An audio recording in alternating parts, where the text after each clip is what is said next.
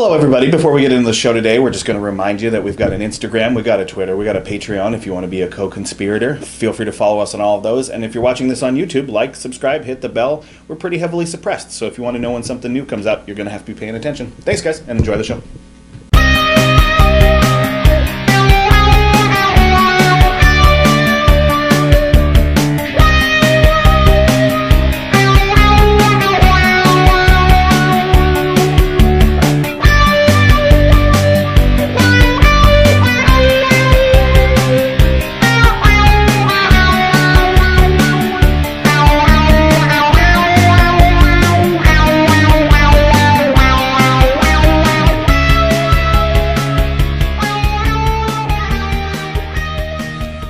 Welcome back, Ford Explorers, to this another hour of the Acid Cat Spirit. Yeah, did you like that? For the audio listeners, they have no idea that I just did something stupid. Well, they should be confident that I did. Yeah, they can imagine. Yeah. You did a cool little arm move for audio listeners. Thank you. For those who don't know, I'm the Colonel. This is Caleb, my son, and this is the Acid Cat Spirit Hour, where we talk about all the weird things in the world. Before we get into today's main story, which is a pretty fun one, we're talking about the World Cup trophy getting stolen and found by Pickles the crime dog. We wanted to get into a couple news stories that we saw that kind of tickled our fancy. I wanted to start with a fun one, which is those maybe at home remember recently hackers got into EA, got some of their source code, most specifically got the FIFA source code, and since we're talking about the World Cup today, it seemed very appropriate. It's very coincidental news. Yeah. Well, this kind of came up, the subject came up anyway, over all this talk about the trophy not coming home. This is like one of the best stories of the trophy never coming home again. This is the time that the World Cup trophy went out for a pack of smokes and never came home again. But anyway, so those hackers unsuccessfully tried to ransom the source code for everything. There's no personal information, but it was all the information for FIFA. Source code, all that stuff. Didn't work. EA was like, we don't care. So as of today, it's all available. So if you know your way around the dark web and you know how to find this stuff, enjoy playing with FIFA now. I'm sure that some ordinary gamers will probably have a post about it today. But yeah, go have fun with FIFA since you can just play it on your own now. Go play some internet soccer without paying $60. Yeah, and bring back that cool monster soccer game. That game was really fun. Yeah, somebody do that, please. What's your first story, Caleb? My first story is a small town in Florida, Brooksville, Florida. Made an unfortunate deal with a man. That sounds right. Was he a Florida man? He was a Florida man. So, Florida man named Bobby Reed. It's hard to make a fair deal with a Florida man. He made out like a bandit. So, Bobby Reed was interested in buying this small little building that was right in front of Brooksville's water tower. Bobby's a good name for a con man. Yeah. Well, he didn't con. That's the thing. Okay. So, for $55,000, he set out to buy this property that sat in front of the town's water tower. But the municipality messed up and sold him the water tower. So this man not only got the building he wanted, but also the city's water tower for $55,000. And as soon as he got the paperwork and stuff and realized, he's like, oh, I own the water tower now? He went to City Hall and he was like, I'm pretty sure you messed up. I shouldn't own the water tower. And they're like, you are correct. You should not. We will promptly take that back. That's not for you. Basically, what it came down to is you can parcel out land from its parent parcel. Okay. And they meant to split the property in half right where the water tower and this building meet because they don't use the building anymore. So they were going to sell him the building, split the parcel, and keep the water tower. Sure. Well, the paperwork to do that just got lost. So they just gave him the whole lot? So they never did the parceling it out, so they just sold him the whole lot. And so, yeah, they accidentally sold him the full property, and he was like, I shouldn't own this. And they're like, you are correct. I would give them back control, but I would definitely hang on to the water tower. I would paint it. Yeah, well, you can John Deere Green. Yeah. You got it. There's a shout out for the Boomer country fan. My dad was in country radio when I was a kid. That's the only reason I know that. Yeah, like you paint your lover's name on the water tower, that sort of thing. Around Louisville, Kentucky, there's a town called Florence, Kentucky, which is just right outside of Cincinnati. And when there's a sign ordinance in that town, and when the mall was built in the 80s. They tried to get around the side ordinance by painting the name of the mall on the water tower. And the city was like, no, absolutely not. But they'd already done it. And they're like, you got to take it off there. And they're like, we can't afford to do that. And they're like, well, you got to fix it. And they're like, okay, we'll fix it. So now, if you're driving past the Florence, Kentucky on the freeway, there's a water tower that just reads, Florence, y'all. Because all they wanted to change was the M to a Y. And they put an apostrophe. Now it just says Florence, y'all. And it is a beloved local attraction. That's what that makes me think of. That's what I would do. I would just paint my name and then y'all under it. That's one of my top 3 Acid Cat, y'all. favorite water towers. There's the Florence y'all one. There's one in a weird small town in Indiana called Gas City. I went there, as we've talked on the show earlier when we were talking about cars in our James Dean episode. They have the James Dean Festival in Gas City. Yeah. Well, the Gas City water tower is in Comic Sans. It's in bright blue Comic Sans, and it just says Gas City. Dude, that is satire through and through. And then it feels like a course, Tim and Eric bit. There's one in Georgia that's a giant peach. Yeah. There's some real fun ones in Hollywood too. So the second piece of news I wanted to talk about is as we're seeing, continued fallout over last year. Those who participated in protests are still having their doors kicked in and stuff for no good reason. The most recent case that I found, that there was a couple in Minnesota that were caught on tape allegedly starting a fire during the protests, during the Floyd protests, which one fire is very... Yeah. All of this just feels like insurance companies putting cops up to it. It's like when people get kicked out of houses, like what's happening right now, today, people getting mass... If you're a landlord, go to hell. Because the mass evictions that are going to start today are going to cause a problem that this country has never seen. Mm-hmm. And it's going to... We really should have taken care of that moratorium. Anyway, so a couple was chased basically through 7 states and through Mexico using facial recognition software that is currently illegal and banned in, of all places, China. Yeah. Interesting. Yeah, well, what you're seeing, we saw it a little bit. I mean, we're seeing it now with, what's it called? Why can't I think? What's the cell phone? Why can't I think of what it's called? The NSA? No, the thing that killed Jamal Khashoggi. What's that app called? Exactly. Why is it right there? Pegasus. Yes. So sorry, everybody. I'll edit that much longer, so it's even more brutal. We'll slow-mo it. Yeah, we'll put a dial tone in there. Pegasus, it's the same idea. It's this technology that we're starting to see. It's not China where these technologies are coming from. It's the Middle East. Yeah. And that's the same story here. So we're seeing a lot more dangerous things happen and being allowed through countries like Israel to develop these technologies that are a lot more dangerous than whatever China's up to. I mean, I'm not talking about the Uyghurs. I'm not talking about any of the awful politics or inhumanity. I just mean like the greater conspiracy theorists as they're landing a rover on Mars to meet up with ours, which I can't... That better be a BattleBot situation. I know that that's literally a storyline from Space Force. Spoiler alert, if you're going to watch it, don't. You're welcome. Just go listen to Kokomo and get stoned. It's the same experience. But there's Did you watch it? Yes. Yeah, the 2 rovers that are like, there's a Chinese rover sent to damage our rover, to sabotage our rover. Speaking of sabotage, that's what Fred Durst this weekend looked like a member of Beastie Boys in the Sabotage video. I think he looked fantastic, and I'm very proud of him. I saw a picture of him and Mark Riboulet together, and it was just the most perfect photo. That's fun. That is Lollapalooza. Yeah, that is exactly what it is. This isn't my next article, but with Lollapalooza being this past weekend, I did see a fun video where a week ago, a guy went to Grant Park and buried a bunch of alcohol.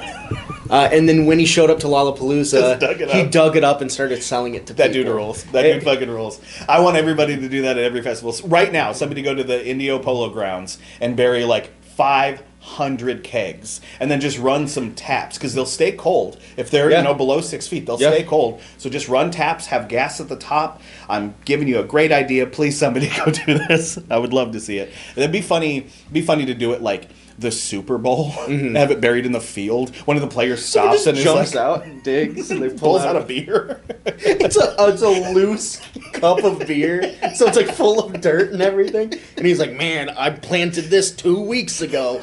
It's like flat and muddy. That's good old Squirrely Shirley. But speaking of finding, that's what a berry things, drink is to be called. It's a Squirrely Shirley. Oh, interesting. Yeah. I'm a bar guy. I get to make that decision. A man in southwestern Atlanta was standing in his backyard. Close to Florida. Upper Florida. This is all Florida.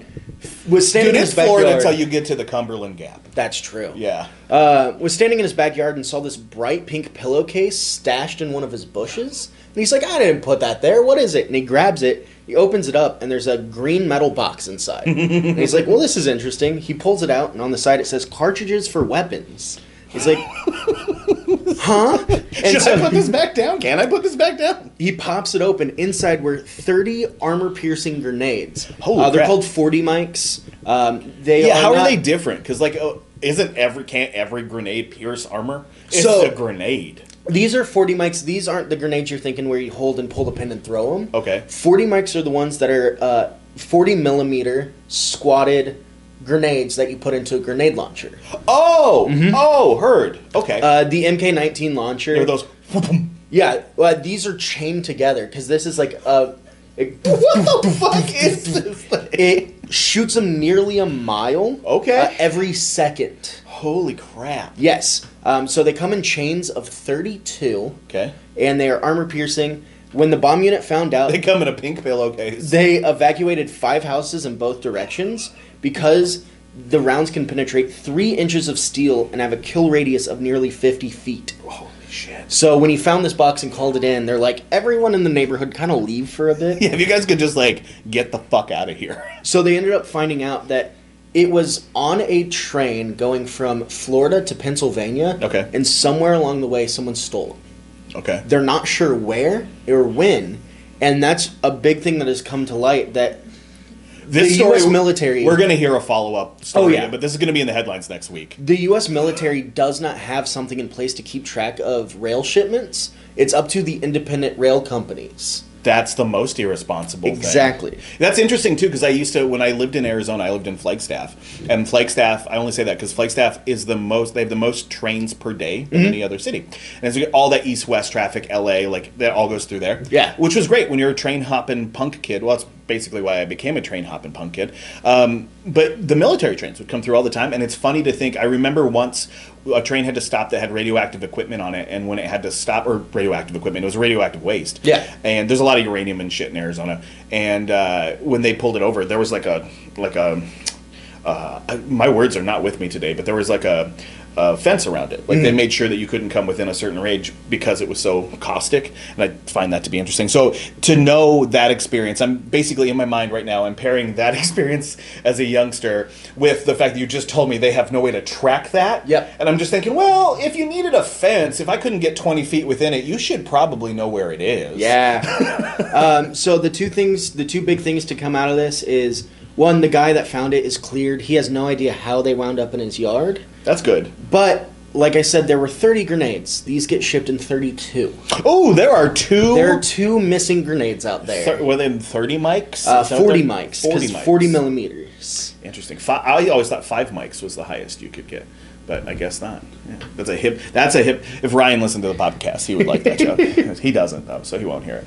All right. Well, those are some fun little bits. We like to talk about a little bit of the chaos that's going on around us. The weird world around us. Yeah, because we talk about sort of the smaller stories too. So yeah, today we are talking about theft. It's funny that you talk about that guy finding that in that pillowcase. Also, quickly, before we get into the main story, the pink pillowcase reminds me of, we won't talk about the Olympics very much because it's a mess, but you were telling me the story of the fencing team. You want to tell me that again? The pink masks, or the pink is what made me think of it. Yeah, so from what I heard, the fencing team, the U.S. fencing team at the Olympics, one of the contestants is a alleged terrible person. Okay. He is under investigation for sexual assault. Okay. And the rest of the team, there are 4 men on the men's fencing team, they wanted him pulled from the team. But the people that put it together were like, no, we don't, his investigation is still underway, we can't, press charges or anything. We don't have grounds to get him off the team, so he was still on the team. Well, while the captain was handing out their fencing masks, the 3 other guys all wore pink masks, and they handed him a black mask. And he had no idea what was going on, but at a press conference after, they're like, that dude's a piece of shit. We don't want him on the team. We wore the pink masks in solidarity for the women he abused. Jeez. He's an outsider. Get him off our team. God damn. Yeah, that's wild. But yeah, I mean, I'm not going to dig into that because I don't know the details. If he did it, he deserves that. Yeah. But what a sign of solidarity from the rest of his team. I think that's cool. But yeah, it made me think, when you were telling me that story, I was thinking of like Pussy Riot, and it made me think of, you know, like the pink balaclavas. pink. Yeah, Spring Break. But it's funny that this was in a pink bag. I wonder if it was like a red bag that lost its dye or something. Because that seems like something you would probably want to make very visible. Yeah. Yeah. I don't know a whole lot about... I'm sure we have plenty of people, of the people who listen to the show, the likelihood that some of you know about military arms is very high. So if you want to let us know if that stuff's usually shipped in a red bag or not, please do. But yeah, what a wild story. So today we want to talk about another time that a very important thing got stolen, was found in a bag. Yep. It was stolen again after that, but we'll get to all of that. Today we're talking about the FIFA World Cup, the actual World Cup victory herself. Yes. The trophy that you win when you win the World Cup. The beautiful, I'll make this real small and there'll be a picture of it, but it's a sterling silver trophy that depicts Nike. It kind of looks like an Oscar, and it's got a little cup in the top. It's gold plated, and it sits on, what's it called? Lapis lazuli. Yeah. So it's like kind of a black, dark blue jewel base. That's the actual trophy, much like, like the... Wow, I can't even remember the name of the Super Bowl trophy. Look at me. Lambeau. Yeah. Yeah, Lambeau. The Lambeau Field will do it. So anyway, it was stolen. But before we get into its theft, Cale, why don't you give us a little history on that trophy? Yeah, so the Jules Rimet trophy was the original prize for winning the World Cup, the FIFA World Cup specifically. And like you said, it was named Victory, but over time it's known as the World Cup or the Coupe du Monde. Yeah. That's French for... cut of the world. Yes. Cut of the world. Yeah. So it's a two-door world. Is what Coupe du Monde. I say that because coupe actually means cut. So coupe, fun fact, coupe was a wine glass. So like a coupe glass, like a champagne coupe or something like that, was designed to be a wine glass. There's, stories that it was like Queen Mary's breast size or whatever. That's not true. It's a coupe glass. It means that it's cut. Same reason you call it convertible a coupe, is because it's cut. That's what coupe means. So you take a wine glass and you cut all the wine glass part off of it, and you keep just the part that holds the juice, just the 6-ounce part. You get yourself a coupe. Do you know why chicken coop has two doors?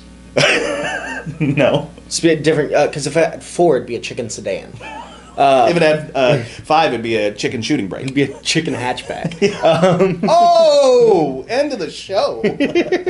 So, this was just called Victory for the longest time, but in 1946, to honor Jules Rimet, the ex-FIFA president, who in 1929 actually passed the vote to initiate the World Cup. Yeah. He was like... the World Cup was his idea. Yeah, the World Cup was his idea, and when he passed in 1946, they named it after him. So it was the Jules Rimet Trophy. And like you said, it was a gold-plated sterling silver trophy on a lapis lazuli base with Nike. Her wings are expanded. She appears to be holding something, but it's hard to tell what it is. That's a weird move on a trophy to make it difficult to decipher. Yes. Like, I've always liked the Grammy, because you can look at that and not only that it's a trophy, but what that person got that trophy for. It's like a bowling trophy. After a bunch of people won, the lapis lazuli base was actually replaced with a taller one. Well, yeah, because you need more room for plaques. Yeah. The Stanley Cup used to legitimately just be a cup. And now its base is like, because they just all the teams that have won. Everybody gets to have their name on it. It was 14 inches high and weighed 8.4 pounds. That's a heavy trophy. And when the Jules Rimet trophy was taken to Uruguay for the first FIFA World Cup, it sat in France for a while. Okay. And it moved from Uruguay to France in the 1930s, and then it made its way to Italy, and then back to Uruguay, and then to Italy. There was a big feud between the two of them. And also, we should make it clear that a lot of this stuff was taking place in South America because there was a thing going on in the world in the 30s and the 40s that prevented most of the normal hosting countries, say like Italy or Germany, from hosting the World Cup tournament.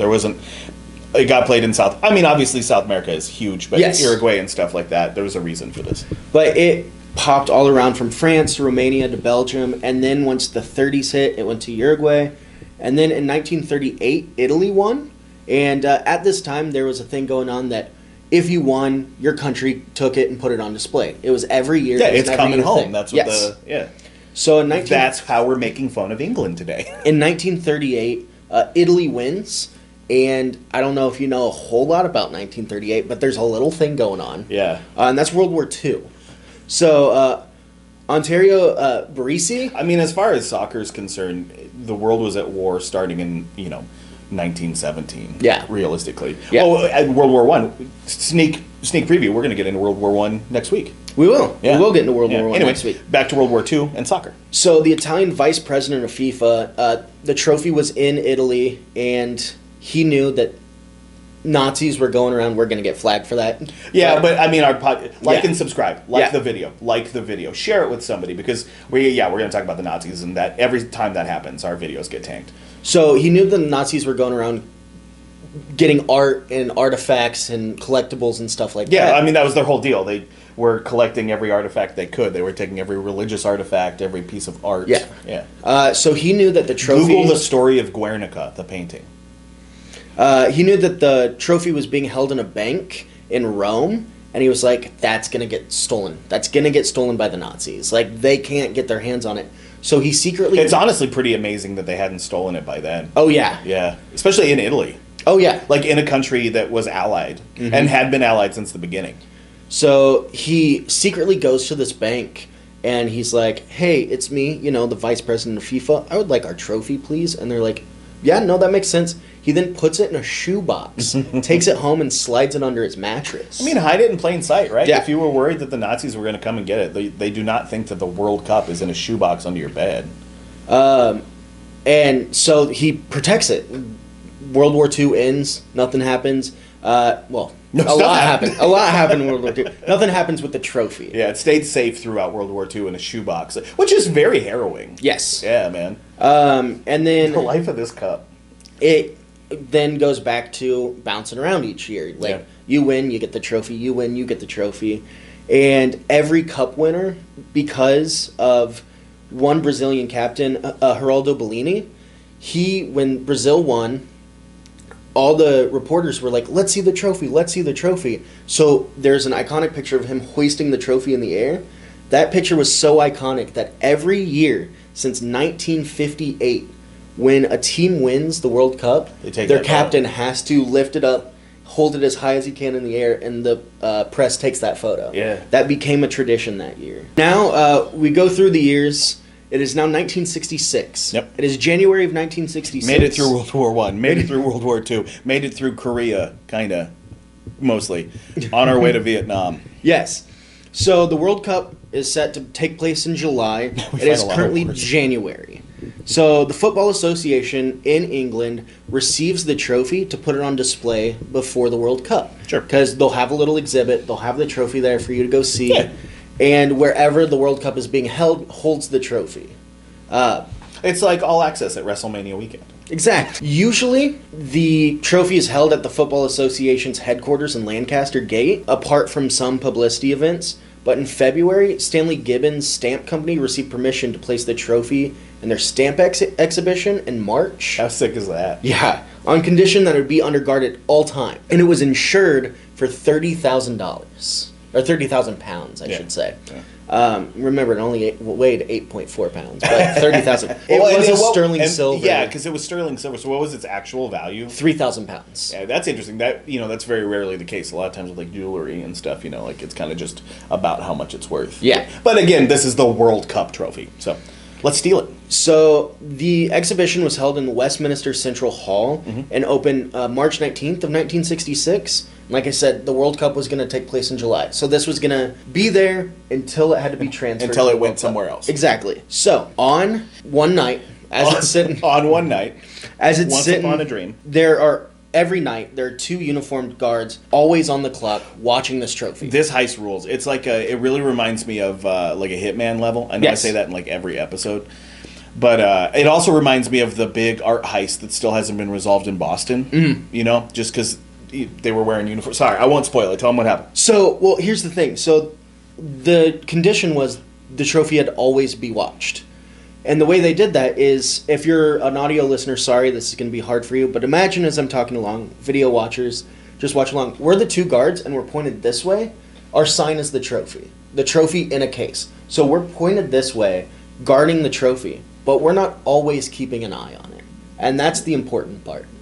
Another important part is that on Sundays, the Central Hall was used for Methodist services. It was held for church. Which brings us to Sunday, March 20th. So Sunday, March 20th, the guards began their noon circuit, which they swapped out. 2 guards left, 2 new guards came in. And around 12:10, they're standing there facing forwards, and one guy's like, hey, have you looked at the trophy in a bit? And the other guy's like, no, have you? So they look, they turn, the trophy's gone. Dude, that moment, that little moment, it's like we've all had, you're familiar with it, goofs. I have a term called goof of the day. It's like a competition to see who can make the biggest mistake over the course of a day. Because I used to work with a bunch of pretty arrogant guys who, like, if you tried to correct them, would give you 100 reasons about how they weren't wrong. Mm-hmm. But they were really into being the best at whatever they were doing. So I was like, okay, well, why don't we just make being a screw up the competition? And whoever's the best at that wins nothing. But that's goof of the day, man. Like, that's the hitman part, because, you know, like in that game, their blind spots behind them are so abundant. You can do fucking anything. You can behind sprint a guard. Behind them. You can kill somebody right behind them. It doesn't matter. You can kill them behind them usually. Yeah, so it's very funny, the idea that they literally just like slid in behind and popped the trophy off, and then they heard a coin in the distance. You're like, hey, what was? Oh, so there used to be a trophy right here. How they did it is, it was glass on 3 sides and a wooden panel in the back. Well, they turned around and they realized that there was a wooden bar across that wooden panel.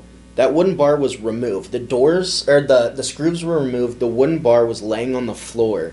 And they removed the screws and bolts that held it, and they removed the padlock from the back of the display case, and then they removed the door. That's clever. And they took the trophy and left the same way they came. They came in from the back, they left through the back. The guards didn't see or hear anything. What a tense robbery. Like, because you know they're just right there on the other side. Yeah. And could you imagine if your cell phone alarm goes off? It's good that this was in the 60s. So, it's funny you say cell phone alarm. The only thing that any of the guards saw, of course all the guards got interviewed and investigated. Yes.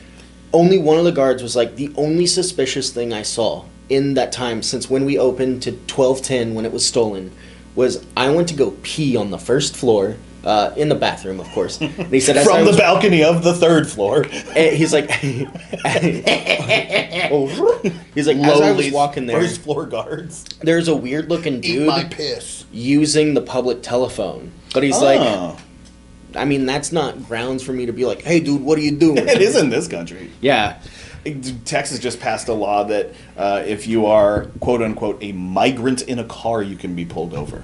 When I lived in Arizona when I was younger, it's still on the books, there's a piece of legislation called SB 1070 that allowed basically the same thing. If you looked like you might have to prove your residency of the country, they could pull you over. Do Republicans realize that immigrants can also be white people? Yeah, no, they don't. No, they don't. They do realize that this country is founded by people coming here illegally, right? No, they don't like that part either. Yeah. They were born here. They are of this earth. Yeah, they popped out of the cornfields. Yeah, they're made out of American flags. So, American flags that aren't made here. These colors don't run, but this colon sure does. So, at this point, Scotland Yard takes over. They're like, well, this is a big thing. Yeah. Like, we're in charge I would imagine. now. I like that you said that, like, it took any amount of time. They would show up right away. Scotland Yard was like, this is our case now. And then they're like, we're too busy for this. Spoiler alert, this is my favorite name for any police squad or force or anything. They said, we're too busy, us, Scotland Yard. Here, please take this case, Flying Squad. Yeah, dude, it's such a good name. It makes me think of the Flying Nun. Yeah. Or the Flying Dutchman. So, officers interviewed the guards and 2 maintenance workers. And then they interviewed some of the churchgoers as well. And one of the churchgoers noticed a man and gave like a different description. It was the same guy at the telephone.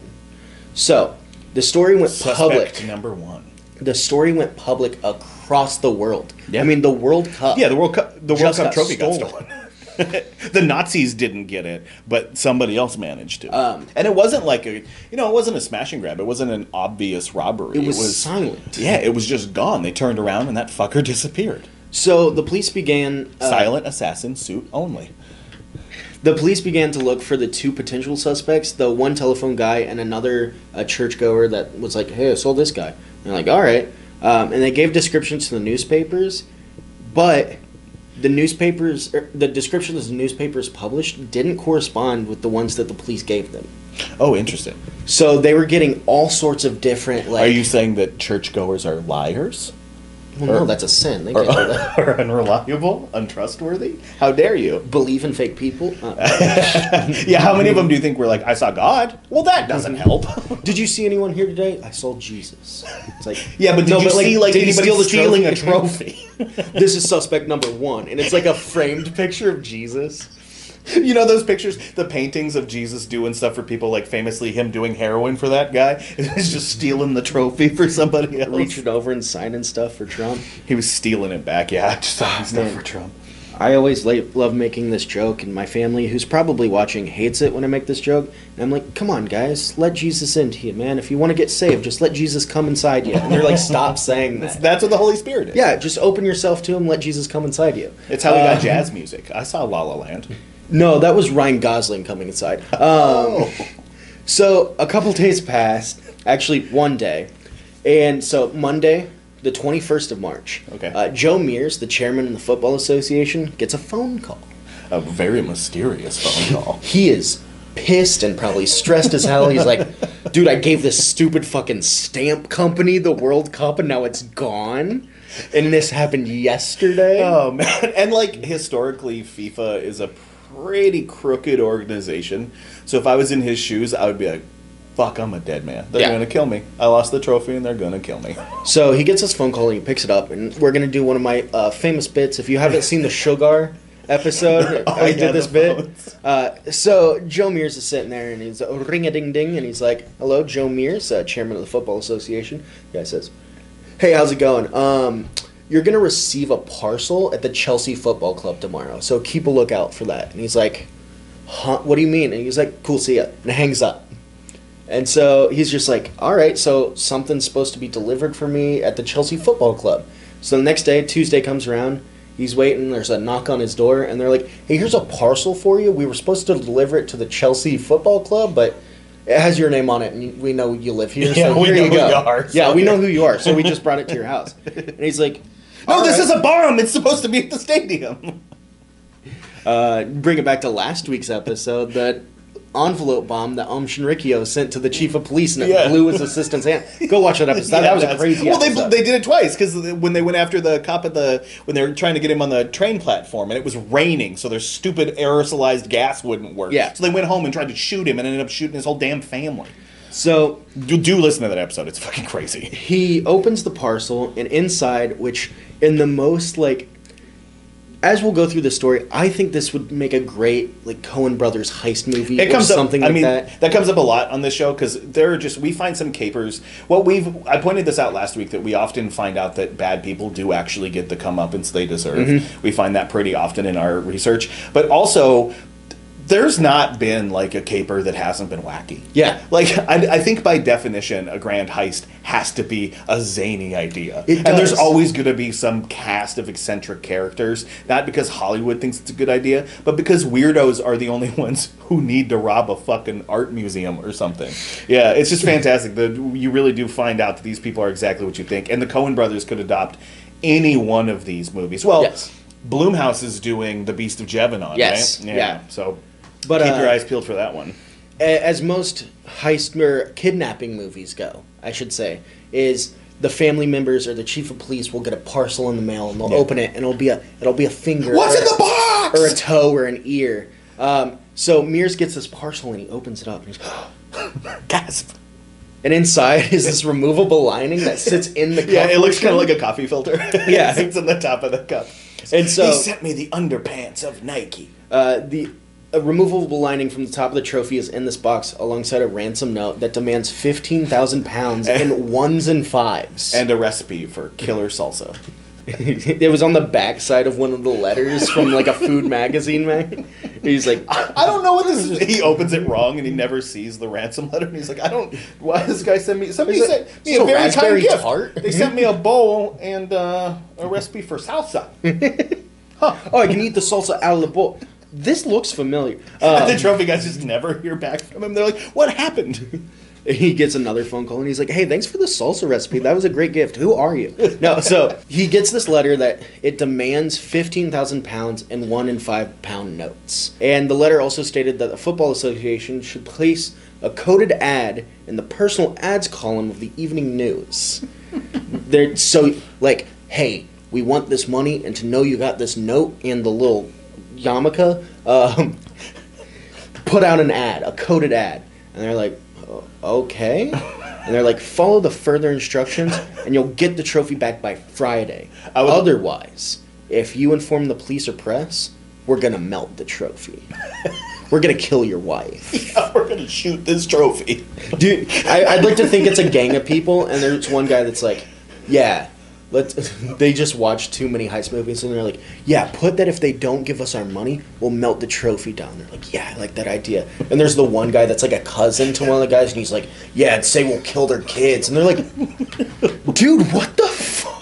Why did you let him in? I told you no real criminals. Yeah, man, we're gonna go in, we're gonna unscrew the door, we're gonna break the padlock, we're gonna get the trophy and leave. And he's like, and then I'm gonna shoot both guards in the back of the head. And they're like, dude, you're the driver now? You're staying in the car. He's like, oh, you want me to drive? You want me to run him over? You want to drive through it? No, dude. We're gonna actually take the keys with us. It's gonna be really inefficient, but you're crazy? Like John Hamm and Baby Driver. Yeah. So they're like, we're gonna melt the trophy down if you don't give us our $15,000 in 1s and 5s. What a confusing demand. So you shouldn't melt the trophy, guys. Later that day, Mears gets another phone call. So bring a ding ding. He's like, hello, Jackson Mears, or Joe Mears, my bad. Who's this? And the guy's like, sup man, it's Jackson. And he's like, Jackson who? He's like, that's not important. I know that I wrote 1s and 5s on that ransom note. But I realize that'd be ridiculous. Can we change that to 5s and 10s, please? So he gets a phone call being like, hey, man, I just want to clear something up. That would be ridiculous to be 1s and 5s. I don't want to make you go through that. We joke a lot about, like, we sort of fantasy book what these people were talking about. Yeah. Because I honestly think that's some of the most fascinating stuff. Because, like, in this situation, you know he hung up the phone, and the other guy was like, what the fuck? 1s and 5s? 1s and 5s? What the fuck are we going to do with 1s and 5s? Yeah. Why would we want 1s and 5s? Ask for bigger bills. And then we're going to have an unlimited supply of vending machine money? And he's like, you got a point. Hey, dude, not 1s and 5s anyway. 5s and 10s. Also pepperoni. Yeah, exactly. It feels like he's calling in. He fucked up the pizza order. He's like, hey, I'm the guy who just called. I need to add garlic knots to that. I'm so sorry. And he's like, Jackson, sorry, this is Jackson's phone. He said, remember, dude, if you call the police or the press, we're going to melt this trophy down, and we're never going to get our 5s and 10s. We're still 5s and 10s. All right, I'll talk to you tomorrow. Love you, bye. Nowadays, if you ask, love you, bye. Imagine today if you ask for a ransom in 10s. Can I have it? That big? I don't think so. I don't think they have that many. I have kidnapped your son. I want $50,000, and I want it in $2 bills. It's like, that's a lot. Okay. It's roughly 25,000 bills. And I want it in nickels. I want it in a plastic bag full of dimes. I want it in gasoline. I want it in Wendy's cups full of gasoline. I have stolen your son, and I want all the change that you keep in your center console. It's like, fuck, that's a lot of change. I've been collecting that. No, so Mears gets off the phone with Jackson. He's like, oh, yeah, dude, you told me. Okay, cool. 5s and 10s, 1s and 5s are too small. Don't contact the police. You'll melt the trophy. Gotcha. I'll talk to you later. Love you. Bye. He hangs up the phone, and he's like, hey, Detective Inspector Charles Buggy of the Flying Squad? Chucky Buggy. We have some funny fucking names on this show. Like, when we were talking about the Mafia Treasure 2 weeks ago, man, those are some, like, Alfredo-ass names. Skid Marks Malone and shit like that. Yeah. Dude, I just think, what was the, there's, like, Lanky, Lulu. You know? Yeah, Lulu. Skinny Legs Jimmy or some shit like that. They're so funny. Yeah, so Charles Buggy being someone's real name. Yeah. It's because English people are the only people silly enough to have dumb names as real names. Well, to go back to the Olympics, we're talking about sports, there's a 32-year-old trampoline, like, artist, what do you call it, athlete in the Olympics, for China. Right now, he just performed. He did very well a couple of days He's ago. awesome. He's His really name's good. Dong Dong. His name is Dong Dong. His name is Dong Dong. Which is actually, you don't know it, but that's the sound at the end of just SVU. Dong Dong Dong. Dong. No, that's actually him jumping on the trampoline. It goes Dong Dong, Dong Dong. We gotta stop. This is onomatopoeia. We respect his name and stuff, but come He's on, a great in English, athlete. it's a funny ass name. The Vietnamese currency is also dong. It is. So that's very funny. So Mears is like, yeah, dude, you told me, okay, 5s and 10s, you'll melt down the trophy. Cool, love you, bye. Hangs up, and he's like, hey, police. Hey, Buggy. Hey, Chucky Buggy of the Flying Squad. Hey, Chucky Buggy, the Flying Squad. I got this letter and the trophy lining, and also they asked me for, change. Can you help me out here? And he's like, yeah, place the ad in the paper like they told you to. We'll keep an eye on it. I need Cool. $15,000 in 1s, 5s, and 10s. So yeah, they called. The police then went to the bank and they're like, "Hey, we need a false ransom payment. We need bundles of ordinary paper, but just with a bill on top and bottom. Yeah. And we need it in fucking 5s and 10s for some reason. And we need $15,000 worth." And they're like, "Yeah, it's something we do here. Here you go." One of the many services we offer. They got placed in a suitcase, and 2 police officers were appointed as Mears' assistants. Like, they went undercover as his assistants. They handed the money over, and they sat at his house waiting for the next call. The excuse is fantastic. His cover excuse was that he was having an asthma attack. That's why he couldn't be on the phone. It had to be one of his assistants. No, he did. He did. Oh, I have thought that was a cover because I thought the plan was to have Mm-mm. them just talk to the cops who were the assistants. No, so he gets another phone call a little later in the day, and he is stressed the fuck out, and he Yeah. has an asthma attack. Oh, okay, so he legitimately had He asthma. legitimately had an asthma attack. So his wife picks up the phone, and she's like, oh, man, whose phone do I pick up here? I pick up the middle phone. She's like, hello? And he's like, hey, dude, it's Jackson. You sound different. You okay? And she's like, well, actually, that's Assistant McPhee. Yes. So Charlie Buggy is like, hey, is this Jackson? And he's like, yeah, hey, man, how's it going? What happened to Mears? And he goes, asthma attack. You know, it's seasons. He's like, so we gonna do this or what? And Jackson's like, I don't know. I'm a little hesitant because you're not the guy I've been talking to. But, you know, we'll do a switch. You meet me, since he's having an asthma attack. You meet me at Battersea Park. We'll meet at the gate. We'll go from there. And he's like, cool, sounds good. See you soon. Love you, bye. Hangs up. So Buggy drives to the park, followed by a number of unmarked flying squad vehicles, and met Jackson. Buggy showed him the suitcase, and he was like, here you go. Here's definitely all your money. And he opened it up, and he's like, yep, this is totally, entirely 15,000 pounds. 15,000 pounds in 5s and 10s. Not noticing that most of the money's just scrap paper. I'd like to think it's like the pastel paper. Yeah, it's like a different color. Or pinks and like yellows. highlighter paper. Well, for them, that would be the right colors. Yeah, I like guess pinks and yellows and stuff. Yeah. It's just American money. He's like, what the fuck is this? It's smaller. So he's like, all right, so you saw your money. Let me see the trophy before I fully give you the money. And he's like, no. I won't. Mm-mm. He's like, why? He goes, I won't have it. It's like, what do you mean you don't have it? Like, that was the whole thing. He's like, I'm not giving you this money. I don't want you to rob me. Like, I'm putting the money back, and you're giving me that trophy. And he's like, okay. So he gets back into the car, and he's like, I'll take you to where the trophy is. So on the way, Jackson's sitting in the passenger seat, which ironically is on this side because we're in the UK. Mm-hmm. And he notices in the rear view a van that's been following him. And he's like, I'm a little sketched out here. I bet that's Flying Squad. And so there's a traffic light at Kennington Park Road. And he was like, oh, you can stop right here. I'll hop out and I'll get the trophy. But he's like, all right. So he parks. Jackson gets out and starts walking. And as soon as he starts walking, the van stopped and disappeared around a corner. So he was like, okay. He gets back in the car. Followed, yeah. He's like, I'm going to follow you. And he's like, mm-mm. He's like, okay, well, get back in the car. We'll go. He's like, all right. So they start driving, and Jackson is 100. He's like, this is a sting. Yeah. This is 100% a sting. So they're driving down the road, and he just goes, just dives out of the car. It's brave, man. It's a bold move. He just dives out of the car and just starts running him, and Buggy's like, fuck, and just starts chasing him in the car. Jackson barreling down the sidewalk, and he's like,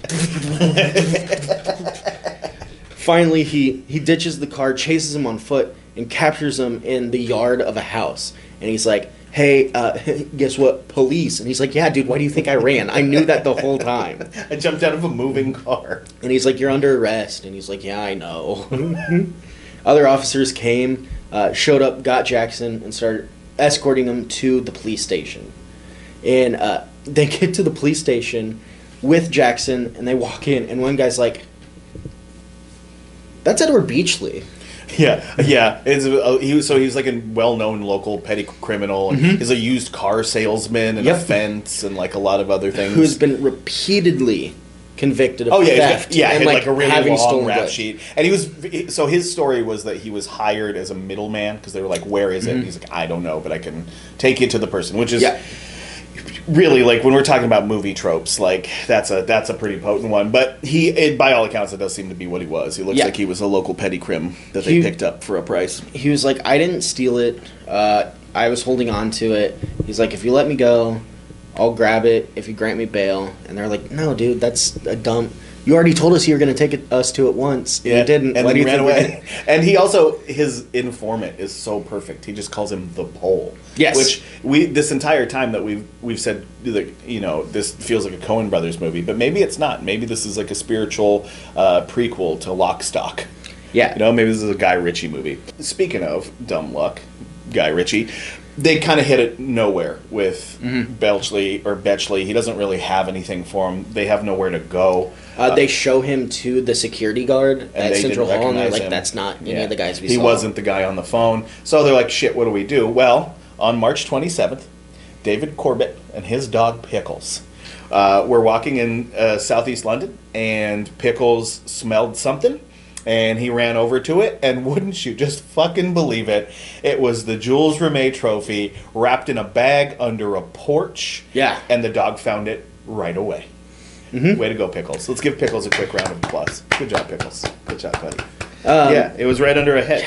It was right in David Corbett's house. Yeah. It was the hedge underneath his porch in his house, and his dog was like, hey, is this a trophy? Is this something? Is this important? He spelled mozzarella. He was like, I smell red sauce. This smells like something important. You should check this out. This smells important. So what's even funnier is Corbett picks up this parcel. It's wrapped in a bag. He opens the bag. It's wrapped in newspaper and like twine. He opens it up, and he's like, oh, weird. That's like this gold trophy thing. And he's looking up and down, and he gets to the bottom of the base, and he sees like England and Italy and Brazil, and he's like, oh fuck, this is the World Cup. Yeah. He didn't recognize it at first. He said in his statement that he didn't recognize the trophy until he saw the winning teams on the bottom. And it's like, man, that is... Could you imagine if that happened with any other trophy? I brought up Grammys earlier. Those are pretty easy to identify. Stanley Cup. It's so... Yeah, I love thinking it's like... You stumbled upon the Stanley Cup. The Stanley Cup gets stolen. It's lost. No one's seen it for a couple weeks. Shitty Boston or Chicago apartment. Yeah, you're just walking around. You stumble upon the Stanley Cup. You take it home. You have it sitting. And your friend's coming over, and he's like, is that the Stanley Cup? And he's like, no, I just found this outside. Like, I've been using it for a water glass. He's like, no, man, look at it. And he's like, yeah, it's just this big, tall... Wait a sec. Oh, shit, is this the Stanley Cup?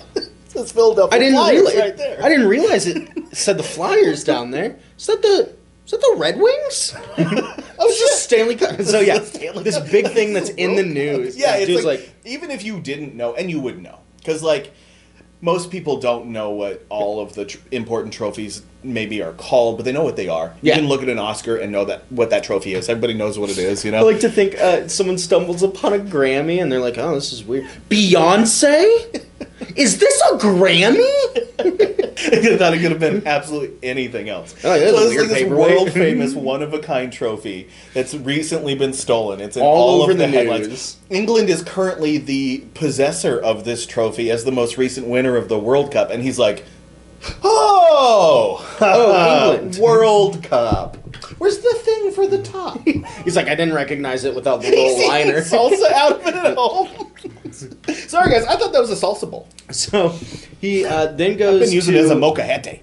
He then goes to the local police station, which has a problematic name, so I won't say it. But he goes to the police station. It's Gypsy Hill. It is, and he's like, "Hey, I found this. Is this important? They're like, Are you the what most the fuck do you aloof man mean? on the planet? Like, give us that. Hey guys, I found that news. Where the fuck was it? Where Jules Rimet. I found this trophy. Hey guys, I think I found the Earth Goblet. It's the thing in the news, you know, the Earth Goblet. What is it? You guys have a name for it. It's like Winnie. What's Jesus's cup called? What's that? The Holy Grail. He's like, I found the Holy Grail. That's what it is. I don't think so. No, it is. The Holy Grail is definitely Jesus's cup. It says world's best savior on it. It says number one son. And on the number other one side it says father. number one dad, yeah. And the third side it says number one ghost. That's weird. He's like, hey guys, I found this, I think. And they're like, give us that. And they're like, yeah, this is the World Cup. Did you steal this? He goes, nah, my dog found it. And judging by how little this dude knew about it, it was probably very believable. Or immediately they're like, I mean, he didn't steal it. Look at him. He doesn't even know what it is. So they did interrogate him. He did have an alibi, so he gets off scot-free. And the police the next day were like, hey guys, world, know you've been on the edge of your seat here. We found it. We have the World Cup. And everyone's like, ooh, you did it. And they're like, hey, we're going to hold on to it for like another month. It's going to stay with us for evidence until we find out who did steal it. And then we'll give it back to the Football Association. They did return it to the Football Association right before the tournament started in July. So this all happened in the span of like 3 months. Yeah, man, it was brief. And as a consequence, Pickles did become a minor celebrity. And we would like for that celebrity to be reinvigorated. Yes. So please, by all means, everybody, look into Pickles. Rep Pickles. Make Pickles your avatar. Pickles is amazing. Hashtag love Pickles. He was brought once England won the tournament. So England won once again in July. When they had the celebratory meal afterwards, Pickles and his owner were both invited. Pickles got to David eat. was like, what am I doing out here? What is it? What Is is this it? something? What is this, like a... Am I graduating? What is this? He goes up. They're like, they have the trophy Brings on a tennis display. racket.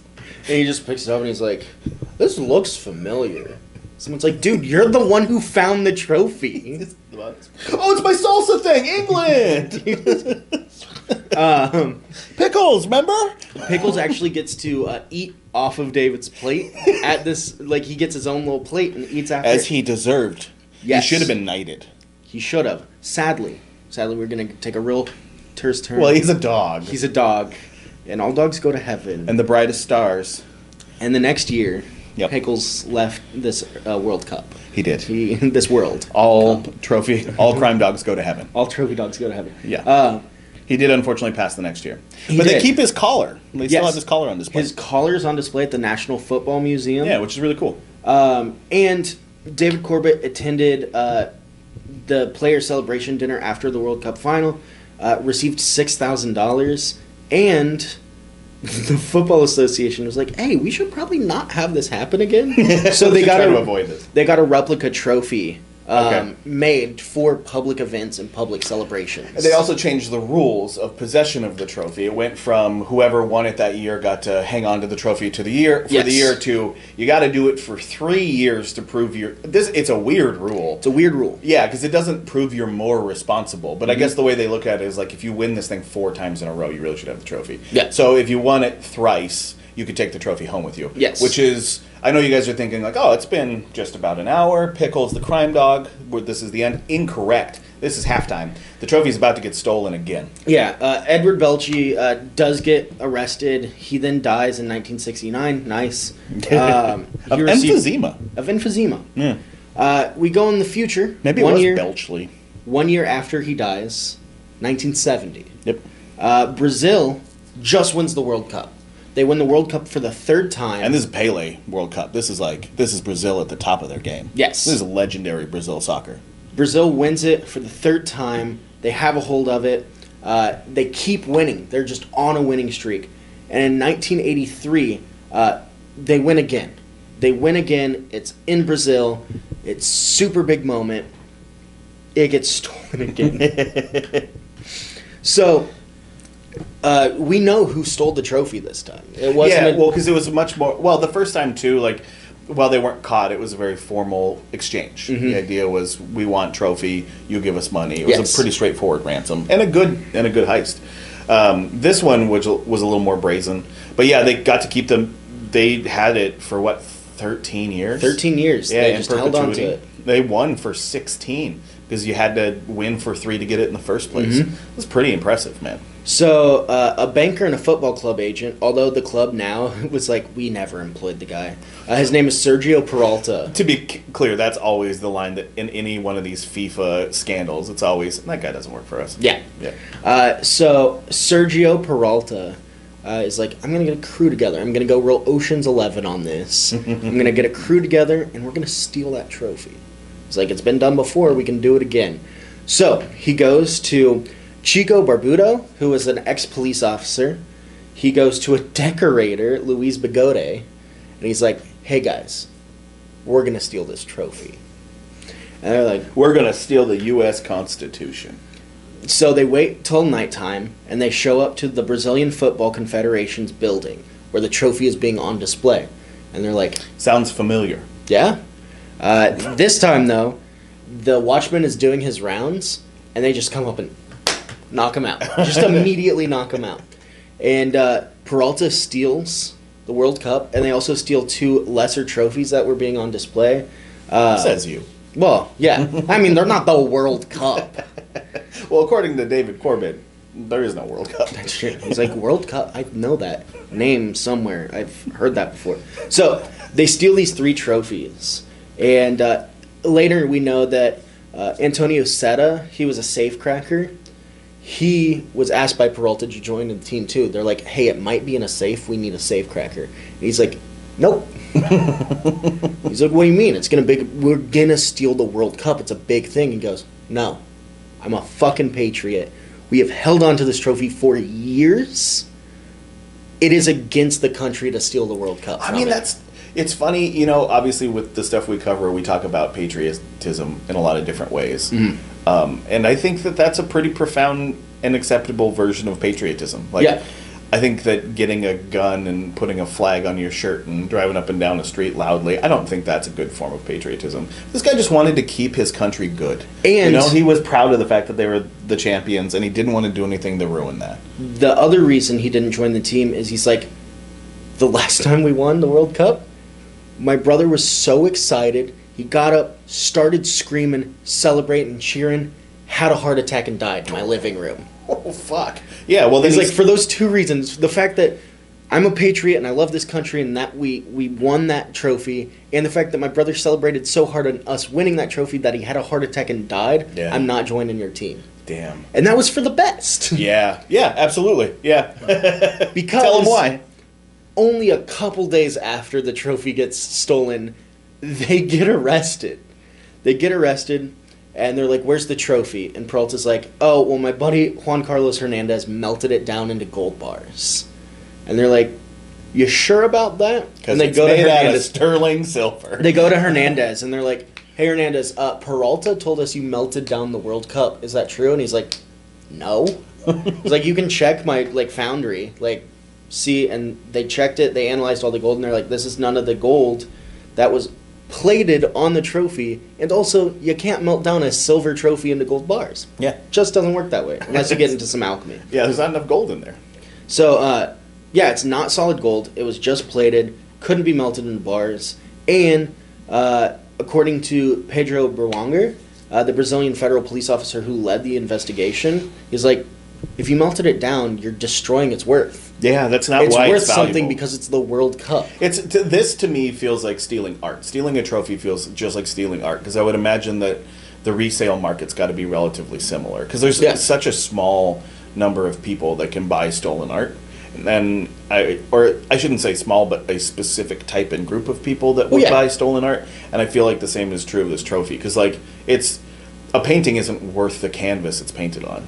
Well- just like this trophy. I mean, even when it was insured, this trophy was insured for 10 times what it's actually worth. Exactly. And that's because the value is in the fact that, I don't know, it's the fucking World Cup. Well, that's the You know, thing it's with any collectibles. Like last week in my news articles when we started, Billy the Kid, the gun that Yeah. killed Billy the Kid was up for auction. Was it for $3 million? $3 million. Yeah. So if I'm like, hey, you want to buy this really old gun? You're like, no. And I'm like, hey, you want to buy this really old gun that killed Billy the Kid? And you're like, yeah, I'll pay a lot of money for that. That's why Abe Lincoln was born in 5 different states in the Midwest. Yeah. Yeah. We need something. So, yeah, it would be dumb to melt it down and be like, hey, you want to buy this silver ingot? No. Hey, you want to buy the World Cup? Hell yeah, I do. Yeah, it's like when we were talking about the DB5 that's still missing, the Goldfinger Mm-hmm. one.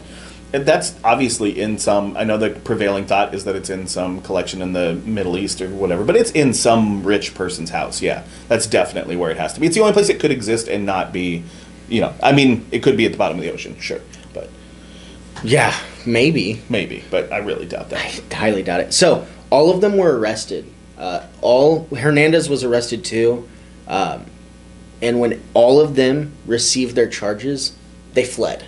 They're like, we're not serving time. These guys are like the most crimmy crims, because like the first group were pretty professional other Yeah. than the, what, oh, we wanted salami, sorry, other than the 1s and 5s mix up, you know, but they didn't get caught, and they Yes. did almost get their money, and even when their middleman got caught, they still didn't get caught. So that's pretty respectable. These guys, no. They punched a guy in the nose, got arrested 3 days later, and then fled as soon as they were charged. Yes.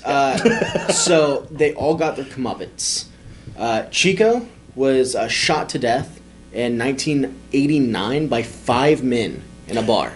That's, I mean, That's tying up loose ends. yeah, that was a hit. Yeah, absolutely. Luis was rearrested and then was let go from jail in 1998. Okay. Antonio died in a car accident in 1985 as he was on his way to testify In the case. in that case. Yeah, it feels like a lot of tying up loose ends. The jail thing feels like a warning. Oh, yeah. Like you went to, because I mean, we're talking about Brazilian jail. We're not talking about, and if you guys want to know a little bit about Brazilian jail, there's a handful of YouTube videos and documentaries about it. But jail in Brazil is fucking nuts. Yeah. Oh, man, I'm burpy. Sorry. It's Brazilian jail. That's how bad he doesn't want to go. Bad at jails, good at nuts, man. Brazil nuts, delicious. Brazilian jails, terrible. Nuts and butts. Thanks, Brazil. Nuts ends up getting arrested, not for that crime, but when he goes in, they're like, hey, man, did you melt down the World Cup? And he's like, nope. They're like, where'd all this other gold come from? He goes, fuck. So they arrest him. He then gets released shortly after the theft. He buys an upper-class, luxurious estate in a really fancy Rio neighborhood. Okay. And he's like, how'd you guys pay for this? And he goes, shit, I keep making these mistakes. So he flees to France. And in 1998, he gets arrested in Sao Paulo at a bus station for drug trafficking, which he got arrested for the exact same thing in France when he was there, too. Man, this So guy. they're He's so bad at being such a high-profile criminal. He then gets freed in 2005, and he's like, well, at least I never went to jail for that whole trophy thing. Like, it was one of his pride points. He's like, I never got any penalty for receiving stolen goods with the trophy case. And then last but not least, Peralta himself Yeah. was he was arrested and freed from jail in 1998, and then in 2003 died of a heart attack. Okay. So 2 dudes die when in a car crash on his way to testify. Yep. The other guy's taken out in a bar. Yep. Which feels like a hit, but it was 5 guys. So it also could have just been a fight. Yeah. And the other 2, you know, one gets arrested and continues to be a fucking idiot. Yeah. And Who the- had nothing to do with the crime. Yeah, and it just sort of, but was associated with those guys. Yeah. It makes me wonder if Peralta didn't silence the other 2 dudes. You know, because why is he the only guy standing that didn't have any trouble? Yeah. Yeah, because all he had was a heart attack in 03. So maybe Peralta was the guy fucking with him afterwards. But so the trophy hasn't been found. No. Since it still has never been found. The original Jules Rimet trophy exists out there in the world. Obviously, the World Cup has since been replaced. It's actually been redesigned since as well. It has. Yeah. There was a replica of the trophy presented in 1984, and they're like, hey guys, it got stolen again. We don't know where it is. This is what we're going to have to do in the meantime, until, of course, they made a new one. They designed a new one. Yeah, it's the one you FIFA. probably know of. It's the ball with like the tendrils wrapping down it. Yep. But to say it completely hasn't been recovered would be a lie.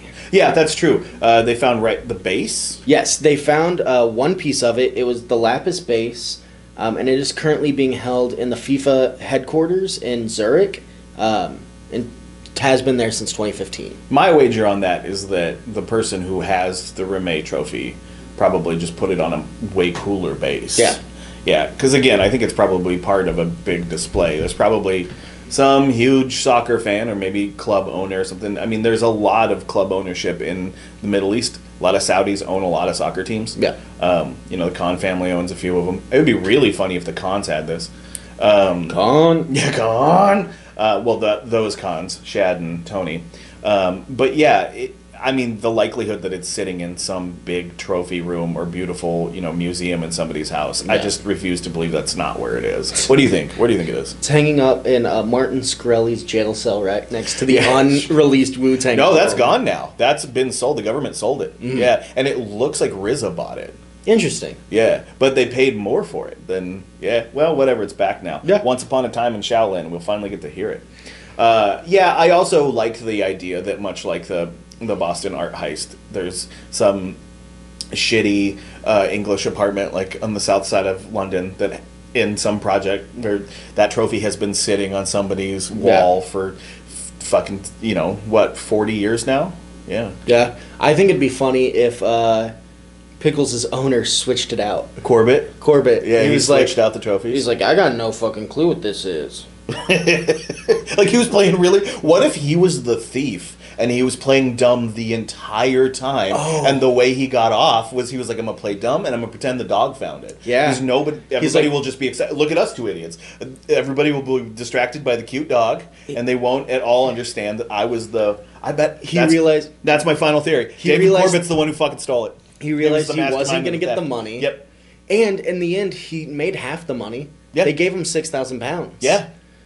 That's a good plan. That is a good plan. I wonder if he got it in 5s and 10s. Do you think he asked for it that way? They're like, $6,000. He's like, hey, is there any way I do could you get have this in 5s and 10s? And they're like, that's a weird request, but sure. No, that's an excellent turn. I think he did it. That's fun. I think Pickles and David are the ones who stole the trophy. Or it's David and his mates. And I think David gave up the ghost, and when he realized it wasn't going to happen, took Yeah. a little bit of the cash. For all we know, might have split it with the crew, and wasn't heard from again. He got celebrated. The dog, the Pickles, might have played party to stealing this trophy, and he ate off their plates at Ate their off the- table. He might be just the hands that feed him. He's the iciest dog that's ever lived. Ooh. Well, I wonder, so I Ice feel cold like killer. what happened is he steals it, he sells the insert. The salsa cup. He sells the salsa insert to Edward. Edward tries to make a buck off of it. When that doesn't work, David's like, that's not going to work. I'm just going to turn it in. They'll probably give me a reward. That'd be an excellent way to, think of anything that comes in Because two why parts. would it be in a bag in his hedge? Yeah. Who's this guy? If we went and stole the Stanley Cup, if we stole the Constitution. Here's a fun fact for listeners of the show. My uncle is at the very end of National Treasure, the first one. He's the security guard when Nicolas Cage comes out. That guy is my uncle. Anyway, man, why would it be at his house? Like, there's no reason you wouldn't. That's a real weird place to hide something you just stole. Yeah. In just some guy's hedge. Well, And imagine it's not like they ditched it. stealing a famous painting, taking it out of the frame, giving the frame to someone and be like, hey, give this frame to the police, say you have the painting and you want ransom for it. Watching that not turn up, he gets arrested, the frame gets taken, and he's like, okay, cool.